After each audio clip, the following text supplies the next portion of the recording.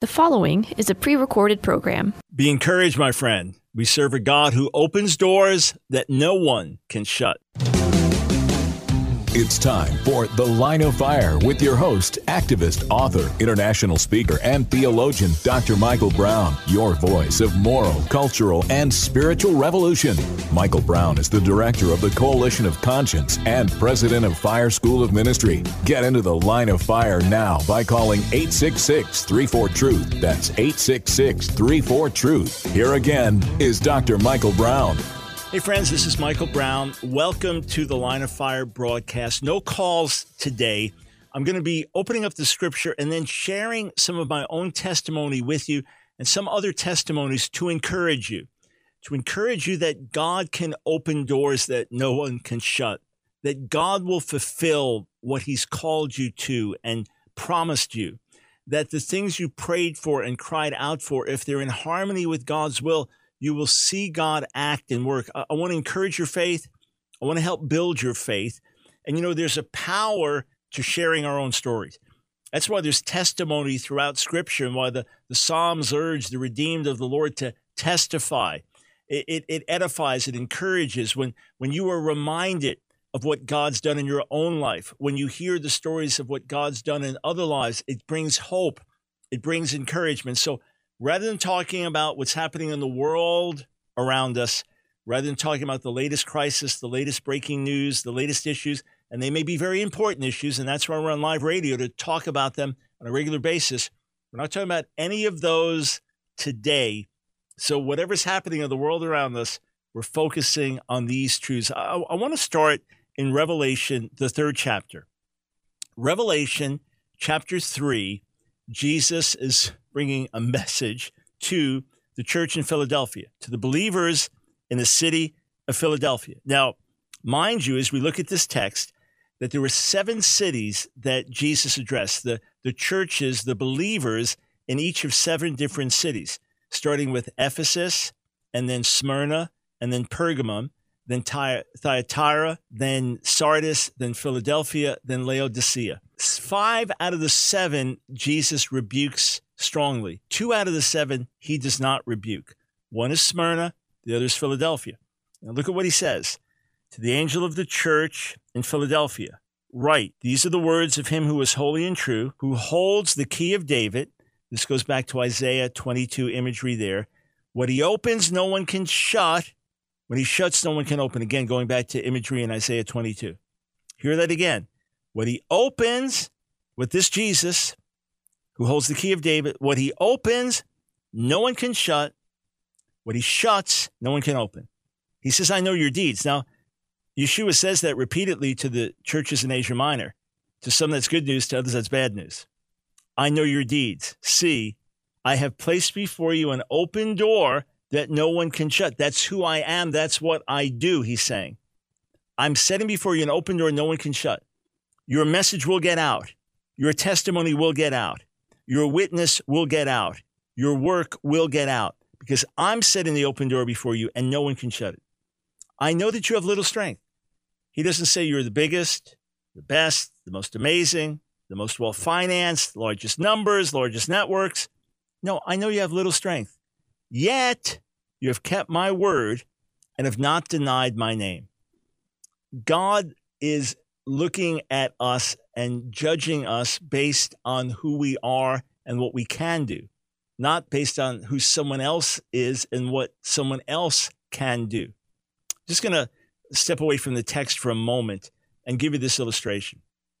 Back in the late 80s, a friend of mine asked me, hey, do you want to work out at the gym regularly? I thought he meant play handball or something just, for cardio. And he said, no, we'll work out, lift weights and stuff.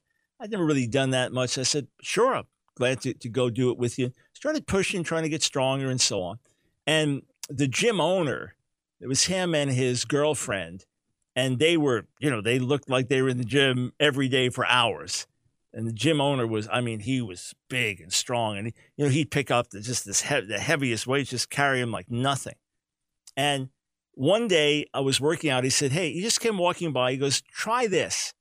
And he had me put the bench at a completely different angle. And suddenly the weights I was using, let's just say I was using 100 pounds to give an arbitrary number. Suddenly I couldn't use 100 pounds. And I said, this is embarrassing. I had to go down to like 70, whatever the thing was that I was doing. And this is arbitrary. It could have been 200 to 120. It could have been 100 to 50. I don't remember. All I remember is I had to drop the weight dramatically. And I said, well, that's kind of embarrassing. He goes, no, it's just resistance. In other words, you are competing against yourself. That whatever is getting you that maximum resistance. When I work out with my friend who's a professional wrestler and is incredible physique and incredibly strong, he's using heavier weights than I'm using. But the goal is that we both push to our limit. God is not looking for talent. He's looking for faithfulness. And if you're faithful in the little, he'll entrust you with much. These are principles from Luke 16. So he doesn't say you're the biggest, the strongest, the best, the most powerful. No, he says you have little strength, but you haven't denied my name. You've been faithful in what I've given you to do, and I've seen that, and I'm going to set an open door before you. Now, I know that's just Bible. I'm telling you what's written in Revelation 3. But for some of you, that's a word from God directly to you. Those words of Scripture leap off the page and touch you because that's the very situation you've been in. Going through difficult times, going through hard times, had a pressure come against you, and yet you have remained faithful. You haven't compromised your testimony. You've remained loyal. And I believe that those same words of encouragement can come. God saying, I'm going to bless you. I'm going to reward you for that because I've seen your faithfulness when nobody else is watching. You know, it's one thing for me to be on radio and TV and you can see my face and you can hear me and potentially we could speak to hundreds of millions of people. I mean, we don't, right? But potentially we could because of internet and the platforms that are available, right? But does that tell you how I'm living privately? Does my smile now tell you about how I treat my wife or relate to our kids or grandkids? Does it talk about holiness of heart? No. A preacher can get up on Sunday morning and preach an amazing message and have an incredible PowerPoint presentation and the worship team can sing incredible songs. It doesn't mean that our lives are pleasing to God in private. All right? And I believe if you watch my life that you'll see I'm serious and live out my faith. But the point is, God's looking at your heart, not some performance, not how much you have or how big you are, or how famous you are. Or he's looking at the little things, the things that others don't pay attention to. He is. And if he sees you've been faithful, you haven't caved in, you haven't denied him, he'll give you a greater opportunity to share your faith and to live out the vision he's put within you. Okay, so back to the text. So then Jesus says, I will make those who are of the synagogue of Satan, who claim to be Jews though they are not, but are liars, I will make them come and fall down at your feet and acknowledge that I have loved you. He's either speaking of people who, in fact, were not Jews. They falsely claim to be Jews, like Black Hebrew Israelites claim to be true Israelites and things like that. The vast majority of them, that's not the case. They don't descend from Israel in any way. But there have been through the ages those who claim to be Jews and were not, and were just a synagogue of Satan. So just like Revelation 2, you tested those with Ephesus who claimed to be apostles and were not.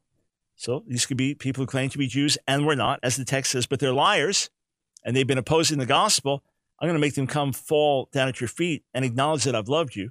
Or it could be talking about people who really were Jews, but because they were opposing the message of Jesus the Messiah. I mean, why oppose Gentiles preaching to Gentiles? Who cares about that? Because they were in such hypocrisy and sin, God says to them, you claim to be Jews, but you're really not in spirit. You may be physically, but you're not in spirit. You're a synagogue of Satan. It could be either of those two. For sure, Jesus is not saying all Jews on the planet are not really Jews. They're the synagogue of Satan. That's how the anti-Semites twist this verse. Then he says this, since you have kept my command to endure patiently, I will also keep you from the hour of trial that is going to come on the whole world to test the inhabitants of the earth. Now, that had to have some relevance for the believers there. It had to have some meaning for the believers back at that time, not just some end-time prophecy for a final generation. And there were various things in the ancient world that were tests, famines, difficulties, serious times. It doesn't say I'm going to take you out from, but I'm going to keep you from. The exact same Greek construction is found in John, the 17th chapter, where Jesus is praying for his disciples, for the apostles, and says, God, I don't ask you to take them out of the world, but to keep them from the evil one. In other words, right here in this world, God can protect us and preserve us. Okay, so let's think about this, friends, in our own lives. And I want to encourage you with my own testimony.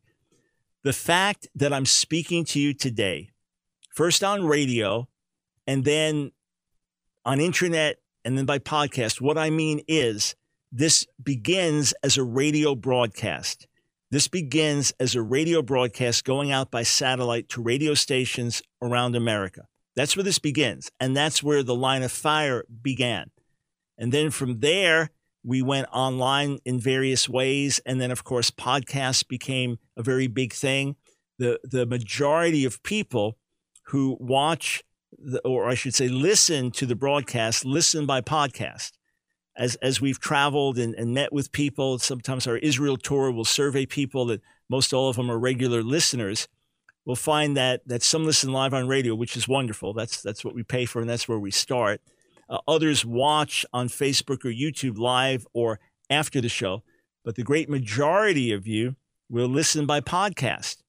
The fact that I am speaking to you, the fact that I have been on daily live talk radio now for over 13 years in the midst of what can be an intensely busy schedule.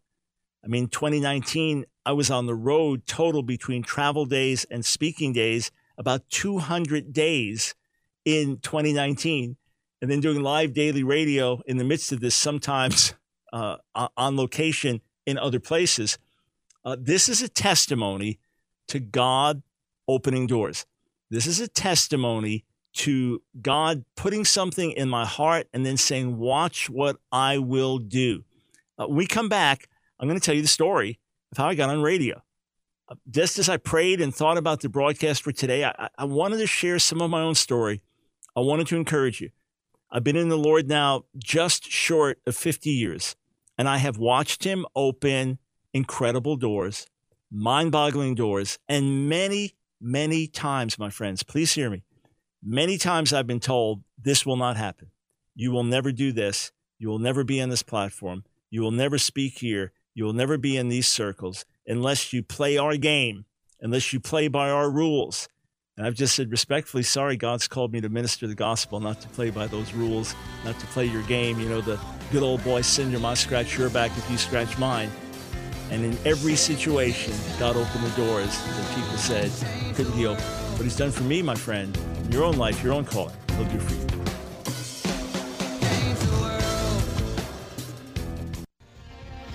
Fire we want, for fire we please. Stand in the fire. It's The Line of Fire with your host, Dr. Michael Brown. Get into the Line of Fire now by calling 866-34-TRUTH. Here again is Dr. Michael Brown. I want to testify today. I want to encourage you. I want to share some of my own story. I am looking at my notes here, and it was March 1st of 2008 that I did my very first broadcast on the Truth Radio Network. It was a Saturday show. It was once a week. That's where we started. And then June 30th, 2008 is when we went to 5 days a week. It was actually 5 nights a week. That's when we started. So we have been on live daily talk radio now for 13 years without a break. By without a break, I don't mean that we didn't pre-record a show or take a holiday. I mean that we have been steadily on the air 5 days a week, either 1 or 2 hours a day ever since. So how did this happen? I'm sharing this story to encourage you. I'm sharing this story so that things that are in your heart, things you believe God's shown you, things that you're not looking for, it's not human ambition, but just as you pray, he drops these things in you, or you have this sense of destiny and calling. And it's like, but how can it happen? Or I don't know anyone for that door to open, or this has never happened. God has reminded me over the years, he knows how to open doors. I'm going to get into this more over the course of the broadcast. But first, all right, I'm looking at journal entries, and they go back into the 90s. I remember while driving from New York City to Maryland, and as I was in my car, This was in the 1990s, the early 1990s, certainly before 1995 at the very latest, but I think it was the earlier 1990s. I'm driving in my car. I'm switching around on the radio for something to listen to as I'm driving. And I have this sense you're supposed to be doing that. You're supposed to be on the air. You're supposed to be on radio. I thought, well, that's odd. At that point, I'm traveling around the world. I'm spending up to a month now. You know, I start going to India. It could be a month in India or going to Europe for 2 or 3 weeks. And every day is different than another. Then maybe one week I'm teaching in a seminary, teaching all day. And then the next week I'm just home writing. And it's like, how in the world, how is this going to happen? But I just had this sense. It wasn't an ambition. It wasn't like, I'd like to do that. No, it was just this sense of what's supposed to happen. And then I'm looking at words from 1997 about radio shows that were contrary to revival and hostile to revival would be replaced by pro-revival shows. And then I get this sense, August of 97, a sense from the Lord that when the revival's over, so as part of the Brownsville revival up through the year 2000, that when this is over, that I'm going to be on talk radio. Just kind of, and I'm looking at other words here. 1999, growing and increasing, and I've got one after another. Year 2000, year 2001, 2002, 2003, and on and on. People bringing it up to me. I've got a note from 2003. You know, when are you going to get on the radio? When are you going to be on the radio here in New York City? And I'm looking at repeated words and prayer questions. And Lord, when are you going to do this? This for years building. Probably about a 10-year period. And it really starts to get intense in the late 90s, this sense I'm supposed to be on daily talk radio. I'd be listening to some conservative radio host, and they're on like 3 hours a day, and I'm thinking, yeah, how am I going to do that? How am I going to do what?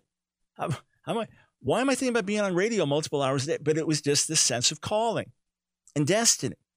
So here's what happens. Now we go back to, let me get my dates here. Yeah, October 17th, 2007.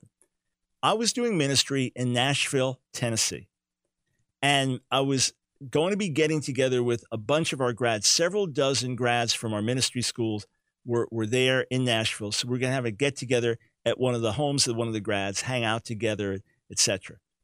And I was scheduled to do an interview with Stu Epperson. Now, Stu Epperson Jr., you all know on the Truth Radio Network, he's the owner of the network. He's had his own show. He's just a great guy, loves the Lord, loves to reach out, full of enthusiasm, encouragement. I didn't know there was a Stu Epperson Jr. I just knew there was a Stu Epperson, and he was one of the co-founders of the Salem Radio Network, which is the largest Christian network across America. Radio network and many other things they've done now over the years. I thought that's interesting. He still has a radio show. No, it's the Sun's radio show. Now, here's the interesting story. I was doing radio interviews for a publisher who was working with a new publicist. And this new publicist was showing the publisher, here's a better way to get interviews for your authors. Rather than just sending out a note, okay, so-and-so's got a new book out. They're available for interviews, which gets you very few unless you're very famous. He said, do this. Have your authors write articles that tie in with what's happening in the news. If it's an area of expertise they have, I will use that to get them interviews. So we started working together, and next thing, I'm getting interviews day and night, even though I didn't have a brand new book that came out. It was just based on any themes I was good at. We talk about it in the news, and now we could tie it in with one of my books. So I ended up doing 19 interviews for him in a month. And he calls me one day and says, hey, listen, you're doing so many interviews. Whatever I'm asking you to do, you're doing it. You're ready on the spot. He said, give me a subject that you're interested in, and I'll just see if I can get you an interview on this, unrelated to your books and things like that. And my book, Can You Be Gay and Christian, had not come out yet, several years before this comes out. I said to him, how about the theme, Can You Be Gay and Christian? He goes, great. Calls me back. He says, okay, I've got an interview with you. Stu Epperson wants to talk about Can You Be Gay and Christian? And it's scheduled for October 17th, 2007. I'm in Nashville. Now, remember, I've done 19 interviews that month. I'm not, and if you got a new book coming out, that's not a lot of interviews. I'm just saying, out of the cycle of life then. It was out of the blue, 19. At no interview did I have any sense of any connection, radio, going to be back on radio, nothing like that. Before I go on with Stu, I journal. If I'm supposed to be on radio, and I sense it's going to happen, let him ask me to have my own show. This is out of the blue. I didn't do that for the 18 other interviews. I have this sense. I remember where I was. I remember journaling it in the hotel. I remember it all. And it's in my journal. I get on with Stu, and the first break he says, Doc, I'm hearing your name all over the place. We've got to get you on the air. You have to have your own show. I journal it that day. This thing has been building in me now for years. It's been building maybe for 15 years and much more intensely the last 7-8 years that I'm supposed to be doing this. But I'm traveling here. I'm speaking there. I'm in a million different places, a lot of different places. How's it going to happen? How's it going to work? Friends, that may be your own situation. Like, I don't get it. I feel the Lord showing me this, but it doesn't work in my life. I feel the Lord burdening me in this way. It doesn't work in my life. He'll sort it out. The same God who put the vision in your heart will work it out for you. The same God who put the hunger in your heart to pray will fulfill that desire. The same God who called you will enable you to fulfill his calling. If you're faithful and you honor him and you walk with him and walk through the doors he does open for you, they may be small, they may be insignificant, they may be a fraction of what he's shown you. Be faithful in the little. Honor him in the little, like Philadelphia. I know you don't have a lot of strength, but you keep my word and I'll bless you. You do what I give you to do. There's that old poem that we don't know what's big or small, right? God knows. God knows. And if you do that, he'll take it from there. If the lyrics pop back in my mind, I'll remind you of what the poem actually says. Find out, I got it. Find out what God would have you do and do that little well, for what is great and what is small, 'tis only God can tell. There you go. I knew it'd pop back in.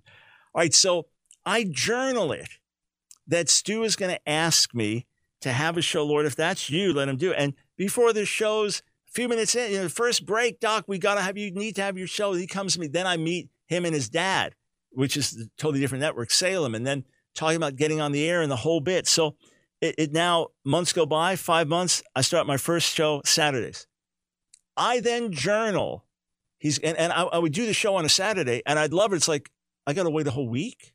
I got to wait a whole week to do this again? And I drove about an hour and a quarter drive to the studio, and we ended up, before we had our own studio to connect with, and I drive all the way there, do the show for an hour. It's like, I'm done. I want to be on. I want to talk to people more. I'm called to do this. And then all these people start saying, Mike, you're called. We see this, Dr. Brown, you're called to do this. And again, it's like, okay, but how, given my schedule? And then I journal. Stu's going to ask me to go 5 days a week. I journal it. And sure enough, Doc, we've got this new state. We want to do this. Any way that you could switch? Could you be on 5 days a week?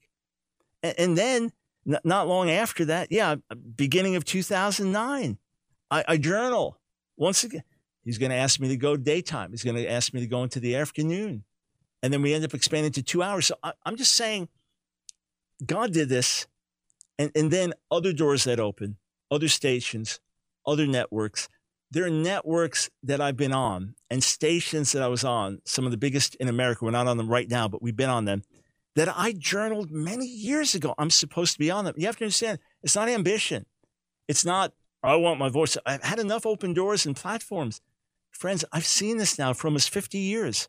It's serving the Lord, that when he calls you, he backs you. That when he calls you, he enables you. That when he calls you, he opens doors. And there are situations where I felt God calling me to do a particular thing, but I had no connection.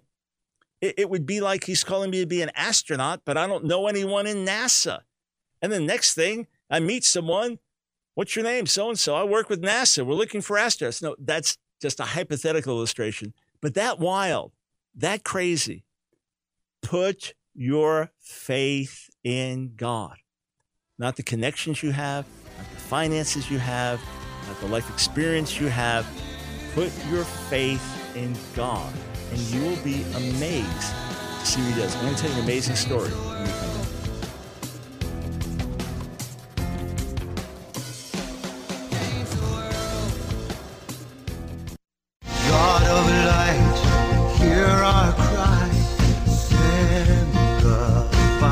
It's The Line of Fire with your host, Dr. Michael Brown, your voice of moral, cultural, and spiritual revolution. Here again is Dr. Michael Brown. Thanks for joining us, friends, on The Line of Fire. Can I encourage you today? Are you ready to be encouraged, built up, strengthened, edified? I'm not taking any calls, not commenting on any news, however earth-shattering it may be. Just taking this time to encourage you in the Lord. Can I remind you that the message of Jesus began in obscurity?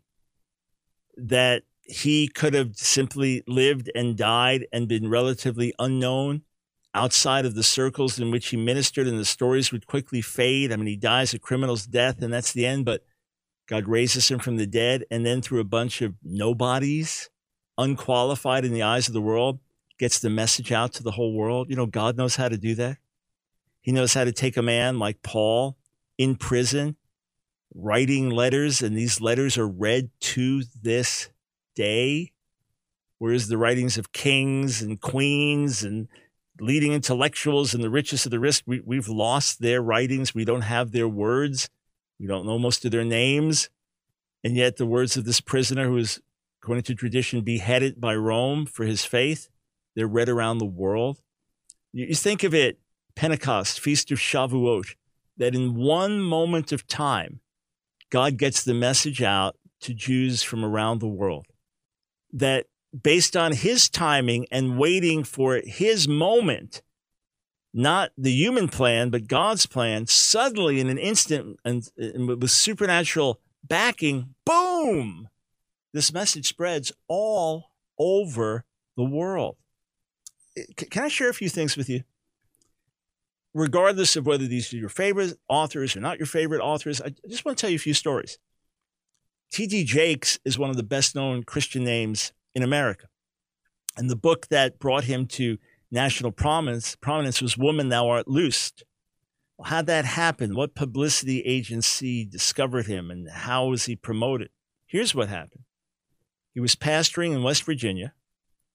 He spoke at women's conferences for ministry, but also to make ends meet. It was a poor congregation. He himself did not have much money. So he spoke at these women's conferences to make ends meet. Don Noroi, who is Don Noroi Sr., founder of Destiny Image Publishers, published a bunch of my books. My newest book, Revival or We Die, comes out next month with Destiny Image. He went and heard T.D. Jakes speak, came up to him after a meeting and said, the Lord wants to get this message out that you have to women. He wants to get it out. Got a prophetic word, prayed from the power of God, fell on T.D. Jakes at that moment. Don Noroi took the cassette messages of T.D. Jakes' sermons to women, turned them into a book, published the book. Now, Destiny Image is still a relatively small publisher. I mean, they've reached millions of people over the years, but relatively speaking, they're a small publisher. They were much smaller then. Don Noroi gets this prophetic word that God wants to get T.D. Jakes' message out, publishes the book, boom, it becomes this massive bestseller. And suddenly everybody knows his name. And this is, you go back to the old days, look for old pictures of T.D. Jakes when he was a pastor in West Virginia. Okay. Just check it out.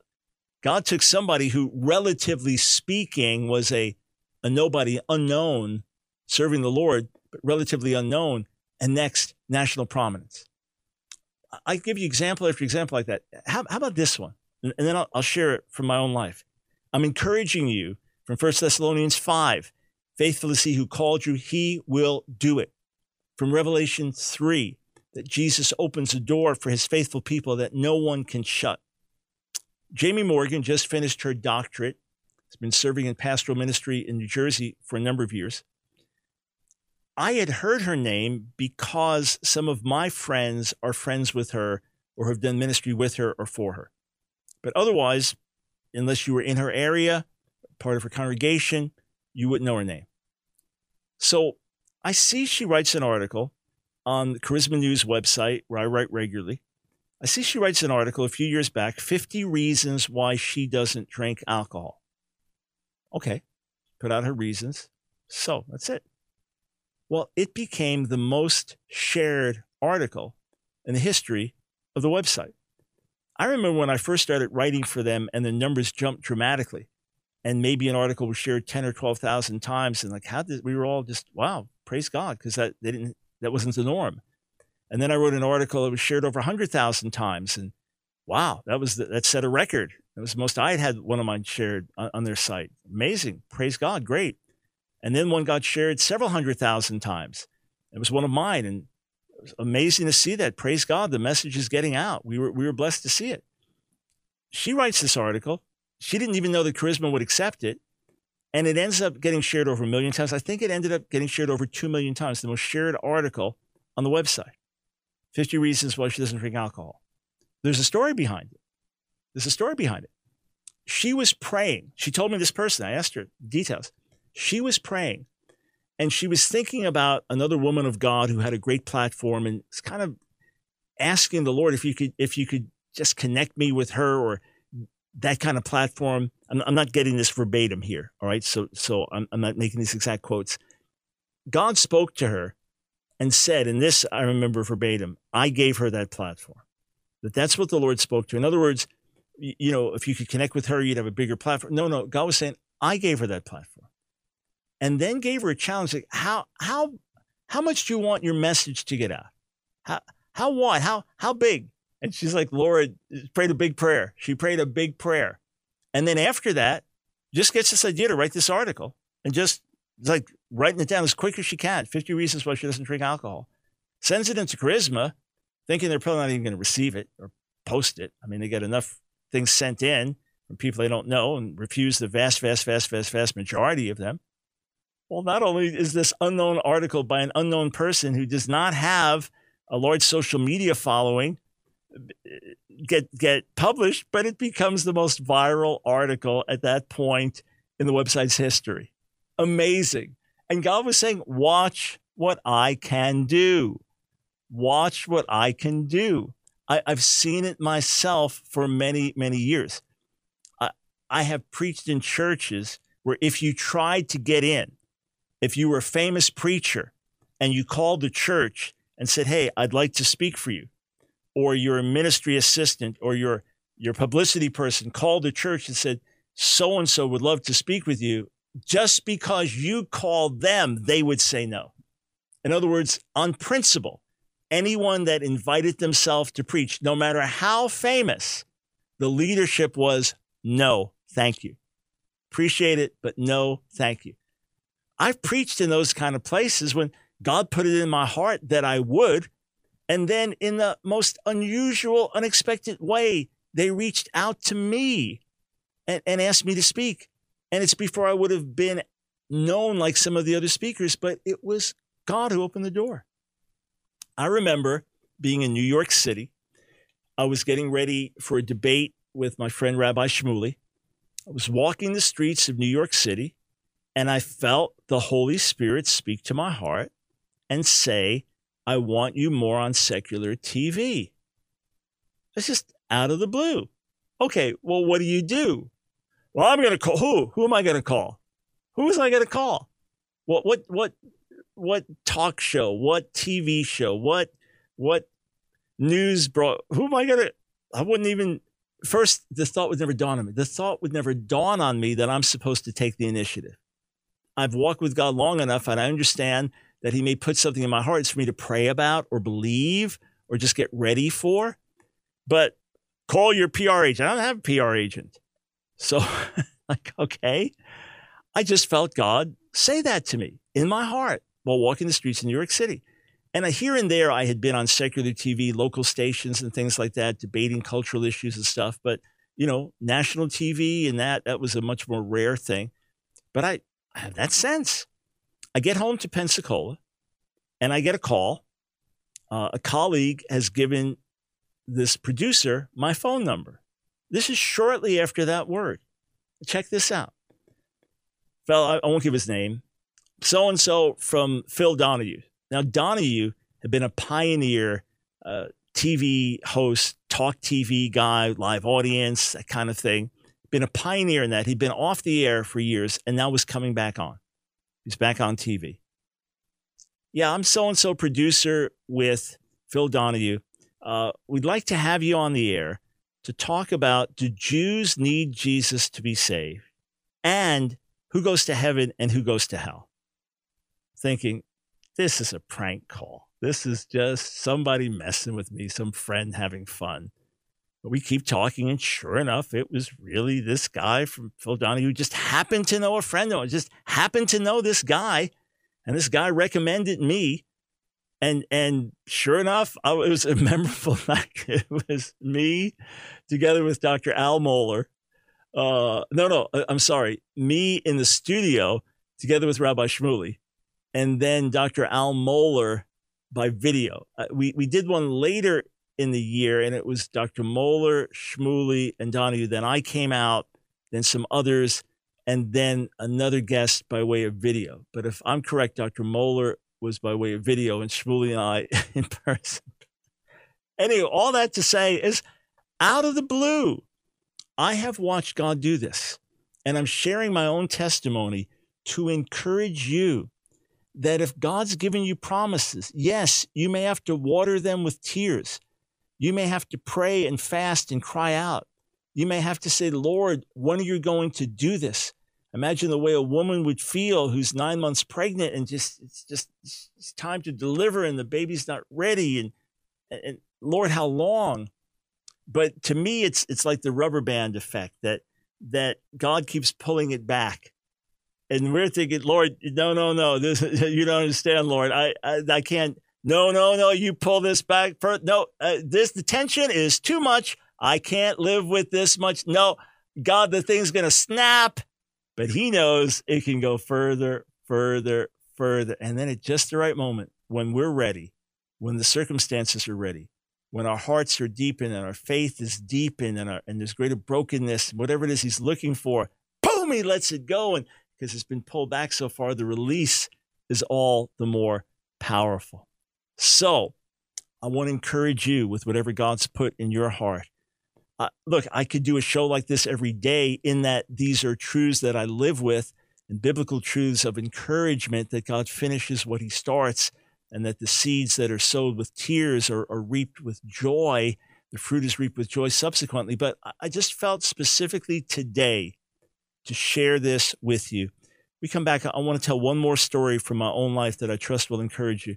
But the very fact I'm on radio speaking to you is because God put it in my heart, and then God caused it to happen. And it's still multiplying at this point.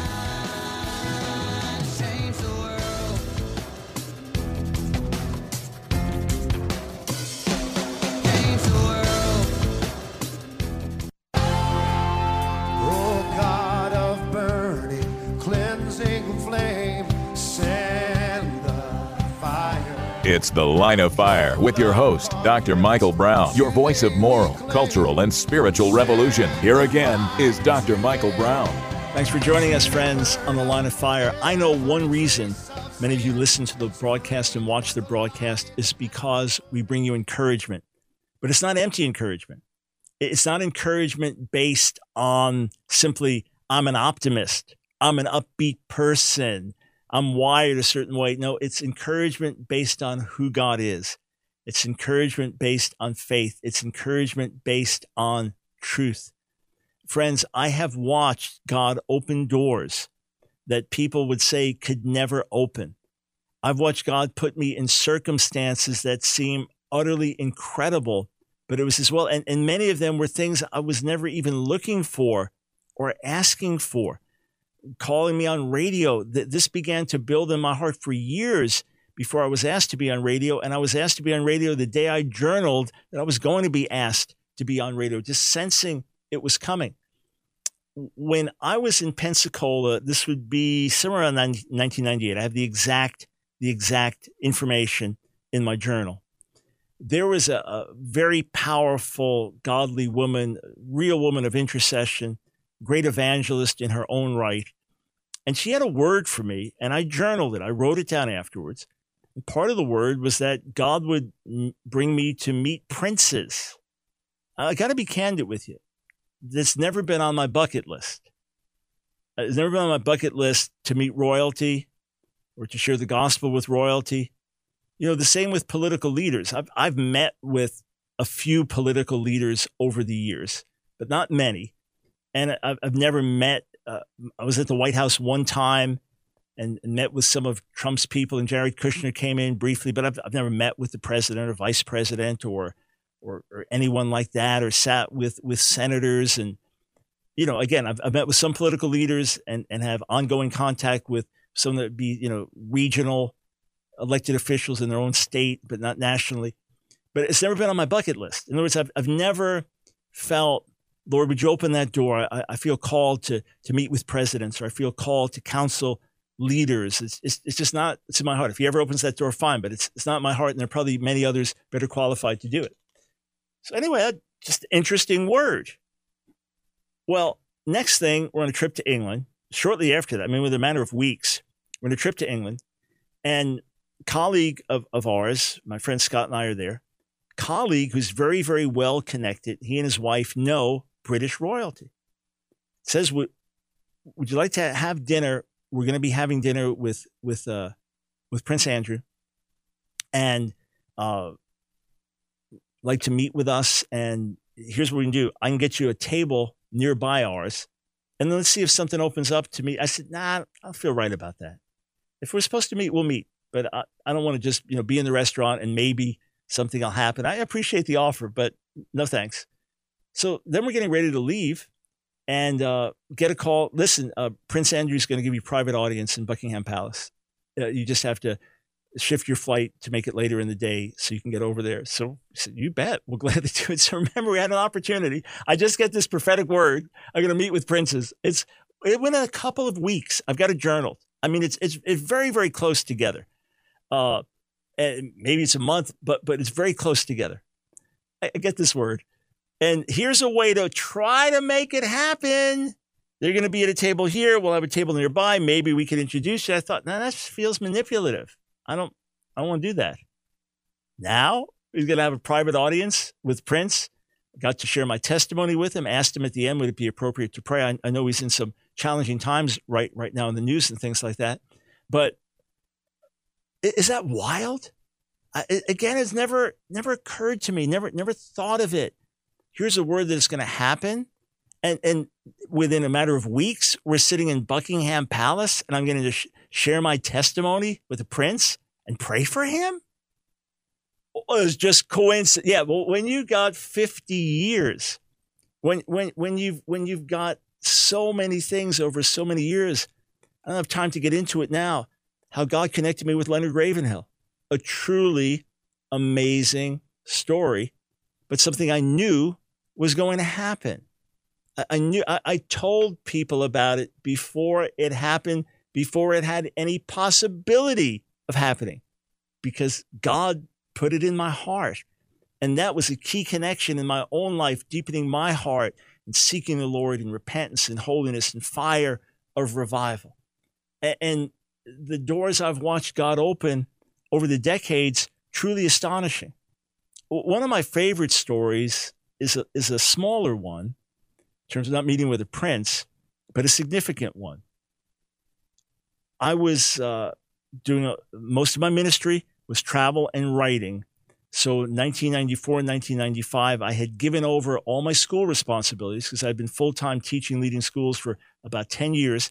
I'd given those over, and I was full-time traveling and writing.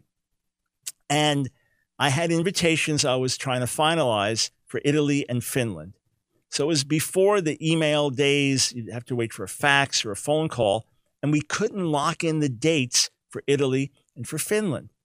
And it was frustrating because I got to plan things out. And these were going to be trips for a couple of weeks and things like that. And, okay, I've got to know when we can lock this in so I can then say yes to this or no to this. So it's a little challenging. I'm praying on a Sunday night, and I have a sense within 24 hours, things will fall into place with those trips. Just be at peace. And you'll hear from England. It was 1994. I had not preached in England since 1987. 7 years I'd not been in England. And it's out of the blue, and you'll hear from England. So next day, we get, I forget if it's a call from Italy and a fax from Finland or the reverse, but my secretary is contacted. Okay, we're in the process of working all those dates out. Great. Good. Then she says, Mike, you got a call from England. Are you serious? It was this quiet voice, and you'll hear from England. This is all within 24 hours. Italy, yes. Finland, yes. England. I wasn't thinking about England. So we set up a time for me to take this call. The pastor's name is also Brown, right? We begin to talk, and he says, listen, we've got this annual leadership conference in May. We've got about 150 and 120 pastors, leaders, mainly from the UK, but also from other parts of Europe and Africa. They'll be coming together, 3 intensive days. I'd like you to come and minister to them, and then we'll set up some other meetings for you in England. And I said to him, I don't know you at all, but God spoke to me last night that I was getting a call from England, so let's do it. I was getting a call from England today, so let's do it. He then says to me, I don't know you at all, but I read your book, Whatever Happened to the Power of God, and God spoke to me to call you, to invite you. Well, you know how he got the book, Whatever Happened to the Power of God, which came out in 1991? You know how he got the book? He was at the house of a pastor in Scotland. Douglas was his first name. While sitting in his study, notices this book on his shelf and says, I want to read that book. Sees the title, I want to read that book. That's how he got it. How did the pastor in Scotland get it? He was ministering at a church on Long Island where I had previously ministered. And the church got some of my books for their bookstore. I had a few books out at that time. The pastor of the church on Long Island tells the pastor from Scotland, hey, why don't you check out our bookstore here? We probably have books here in America that you don't get in the UK. He walks through the bookstore, picks out one book. He could have taken any book there for free. One book catches his eye. My book, Whatever Happened to the Power of God, brings it back to Scotland. This other pastor from England sees the book there, takes it, reads it, calls me. And those meetings in 94 were tremendously significant. It immediately preceded a great outpouring of the Spirit that God sent through others. We helped dig ditches of so to say, of repentance and of preparing the way for the rain to fall on these hearts that were broken. And then that opened up years of ministry with different leaders there and key connections that came out of it. And it was as simple as God saying, I want to do this. To this day, friends, there are things God has shown me that he's called me to do that I'm not doing yet, that are on a scale beyond anything I've done, but he's spoken it, so he's going to do it. If I am faithful what he's given me to do, he's going to do it, and you will see and watch with me and rejoice because it's all about his glory, not my ambition or desire, but his glory, his purpose, his plan.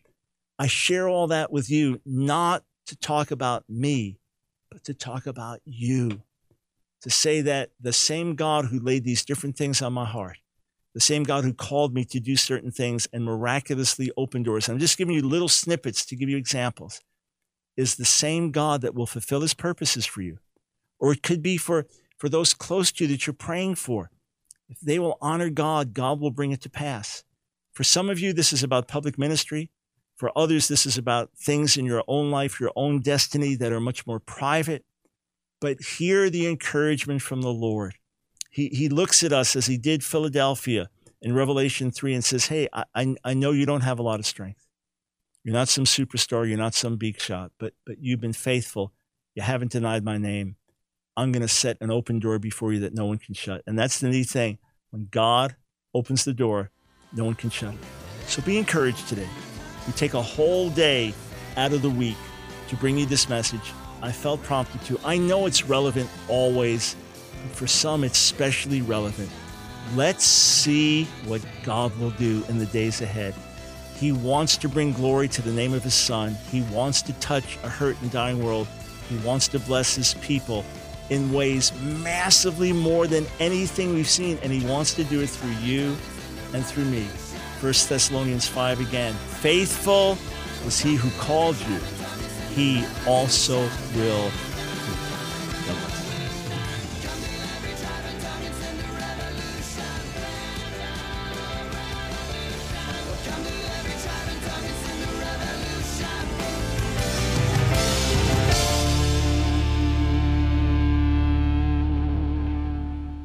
Another program powered by the Truth Network.